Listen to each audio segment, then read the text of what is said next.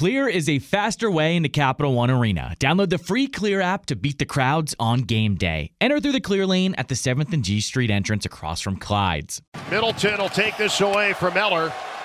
A lethargic performance by the Capitals. And it's another thud here at 7th and F. Final score 5-1 as Minnesota comes in and dictates terms. This is Caps This Morning with John Walton and Ben Raby on Caps Radio 24/7.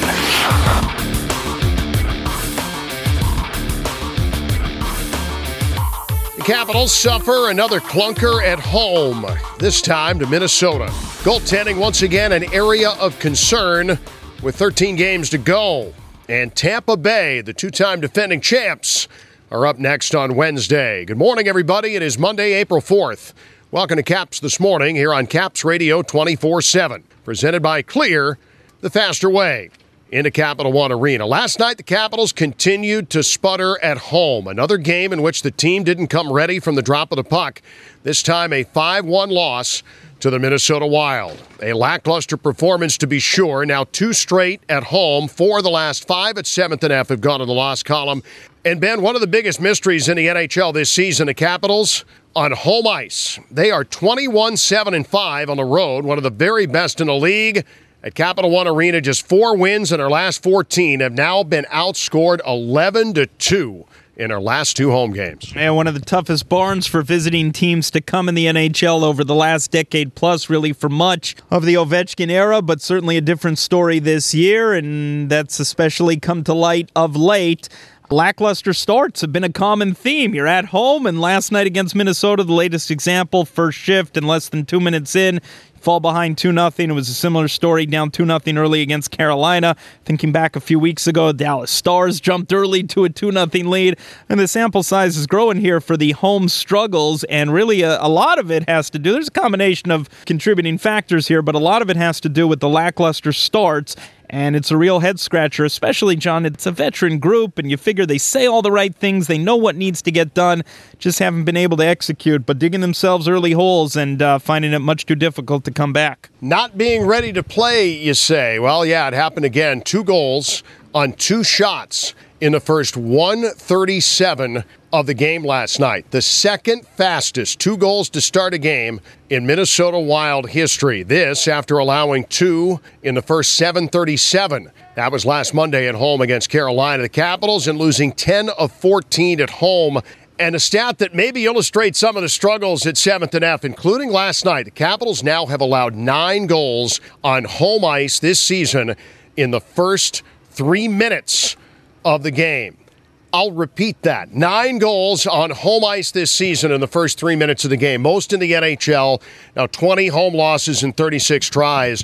And as rough a season at home as they've had been, unless they can run the table, it's going to be the first time since 06-07 they've lost more at home than they've won. It's a real head-scratcher, the lackluster showing at home, because conversely on the road, all year they've been one of the best road teams in the NHL this season. So it's disturbing that it goes so well in one environment and then not as well in the environment that should be better, the comforts of your own home and your own barn. And again, going back to last night, John, in the start, the first 2 goals that Minnesota scored, one of them, Dmitry Orlov, is caught flat-footed in the neutral zone, and the other one, I don't feel bad highlighting his name because he's so good, so consistent for so many years. It's a real head-scratcher when Nicholas Backstrom gets beat as he did in the neutral zone on the Tyson Jost goal. The second goal, 2-0 right away for Minnesota. It's so rare. We have not seen that, an example, an instance quite like that. It's a number of veterans that all together just haven't looked quite right, and last night was an example where not a whole lot of support in front of Vanacek,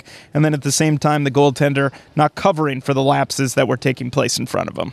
Not enough north-south skating, according to Peter Laviolette. He did highlight Tom Wilson in his post-game comments, said his stride was noticeable and positive. Second straight game, Ben, that it may have gone lopsided the wrong direction for Washington, but Tom Wilson's play continues to be consistent. One of the few guys you could probably put in that category last night. Yeah, good for him. Didn't find the stat sheet, didn't find the score sheet last night, but did a lot of other little things as far as at least being noticeable and, again, trying to pull his teammates into the fight. That's what we've been saying about Wilson of late. Unfortunately, once again, just not enough of his teammates joining in that regard. But good on Laviolette, I thought, to acknowledge as well that Tom Wilson was among the few bright spots for the team last night.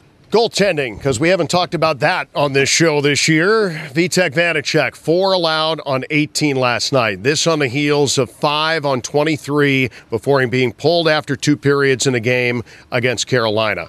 I don't think that when you look at his performance last night and what we've seen over the last 2 games, there's 2 things in play here. 1, the Capitals haven't been good enough in front of him. 2, he's starting to let in some weaker goals. And 3, to me, it looks like his confidence has been shaken by what's gone on in front of him here over the last 2 games. He's a young goalie. That's going to happen. But it's now April 4th, and we are less than a month away from starting the Stanley Cup playoffs, and now you have a back-to-back this weekend. You've got one at the very end of the year in New York. That's it. We talked about it quite a bit last night. Are you going to go with Vitek again on Wednesday? Do you want him to work out of it? Does Ilya Samsonov get a chance? Is Vitek still the number 1 guy? There's a lot of questions and murkiness suddenly around the goaltending here.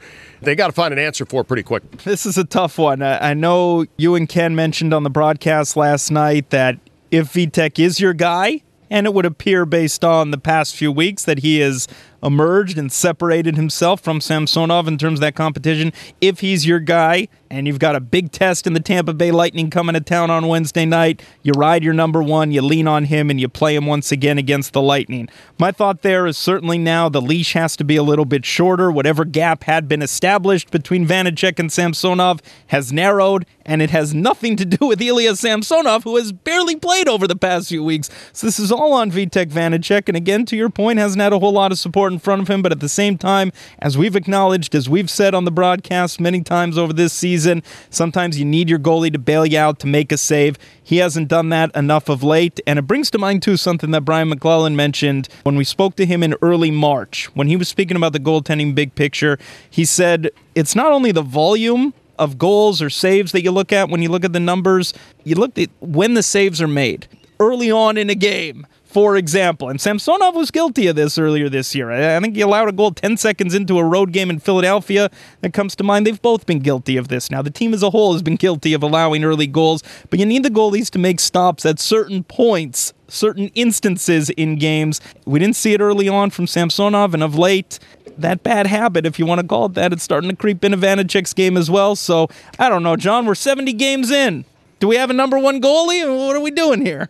Hopefully we'll find out some answers. Hopefully Vitek's able to rebound, and I feel bad for him because I think a lot of it has gone with the play in front of him. You lose confidence, and now you're going through some struggles. I think, and I might be in the minority here among our broadcast booth, I think you could still start Samsonov on Wednesday and Vanacek is your number 1. Maybe it's contradictory with the 2-time defending Stanley Cup champions. You'd think you ride your number 1 in a game like that. It's not a back-to-back or anything like that. I think you could start Samsonov on Wednesday and still lean down the stretch. Vanacek is your guy, and you could still go back to him. You just give him another breather here this week, for lack of a better word. Minnesota's legit. I think we found that out last night. They've got a rugged checking line. They got 3 lines that can score, possibly the deepest goaltending depth of any soon-to-be playoff team in the Stanley Cup playoffs with Fleury and Talbot. Eriksson Ek had a couple of goals last night. They got good snarl if they need it. Even from their top line, they don't mind being challenged physically at the top.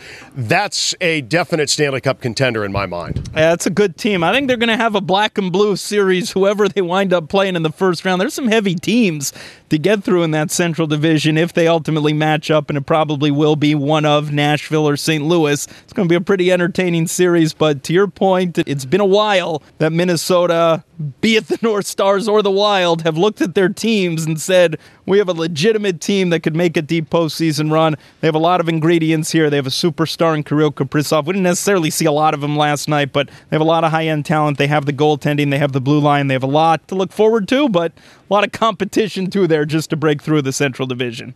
Around the NHL, push for the playoffs. Boston Bruins tonight in Columbus, 7 o'clock at Nationwide Arena. Bruins start play tonight in the first wild card spot in the East, 7 points ahead of the Capitals. Tampa Bay, Wednesday's opponent at 7th and F, going to host the Toronto Maple Leafs tonight at Amalie Arena. And a good one out west tonight. Calgary in Los Angeles facing the Kings at 10:30. Quick note on the schedule tomorrow. The Dallas Stars going to play host to the New York Islanders. So before the Capitals play again, it is possible that with games even, the New York Islanders would only be 9 back. I still would look at the Islanders schedule and say, I don't know that they have what it takes to come back, but if they make it to single digits and if they beat Dallas, and you've got 2 head-to-heads coming up in the last week of the season between the Isles and Capitals, you don't want this thing to get too close. You got to put a little more distance between yourselves and the Islanders here. You don't want them thinking they might have a chance. You suggesting objects in the rearview mirror are closer than they appear? Some backside pressure here from the Islanders. Look, maybe it's not a bad thing. You would like to think the Capitals don't need a wake-up call to get their act in order.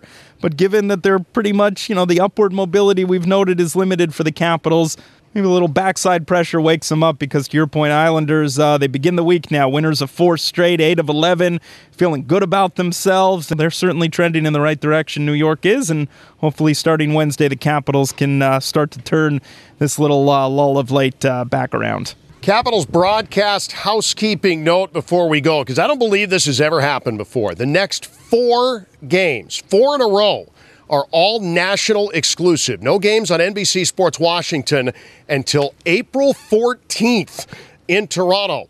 Tampa Bay games on TNT on Wednesday. Pittsburgh on ABC on Saturday afternoon. The Boston game Sunday back at Capital One Arena is on TNT again. And then a home game with Philadelphia next Tuesday. That's on ESPN. No Joe or Craig for any of those. That's nuts. Your only local call of the Capitals for the next 4 on 106.7 A Fan, Caps Radio 24/7. I don't think that's ever happened before. That's insane. Sounds like a playoff schedule right there with the nationally televised games. So a lot of folks nationally can tune in, but you can always find us on the radio side. So that's good. We're not getting kicked out, right? Well, I show up to work. We show up to work on Wednesday, right? We will be here Wednesday. They'll feed us? Will definitely feed us. I'll be there. Nice. Appreciate that. Caps Lightning Wednesday, 7:30. Note the start time. 7:15 air on 106.7 A Fan and Caps Radio 24/7. Ben, have yourself a great Monday, will you? Happy Monday, John. For the latest on the Capitals and hockey news around the clock. Let's go, Caps! Tune in to Caps Radio 24/7. Listen online via the Capitals mobile app at capsradio247.com Or ask Alexa to play Caps Radio 24/7 on TuneIn.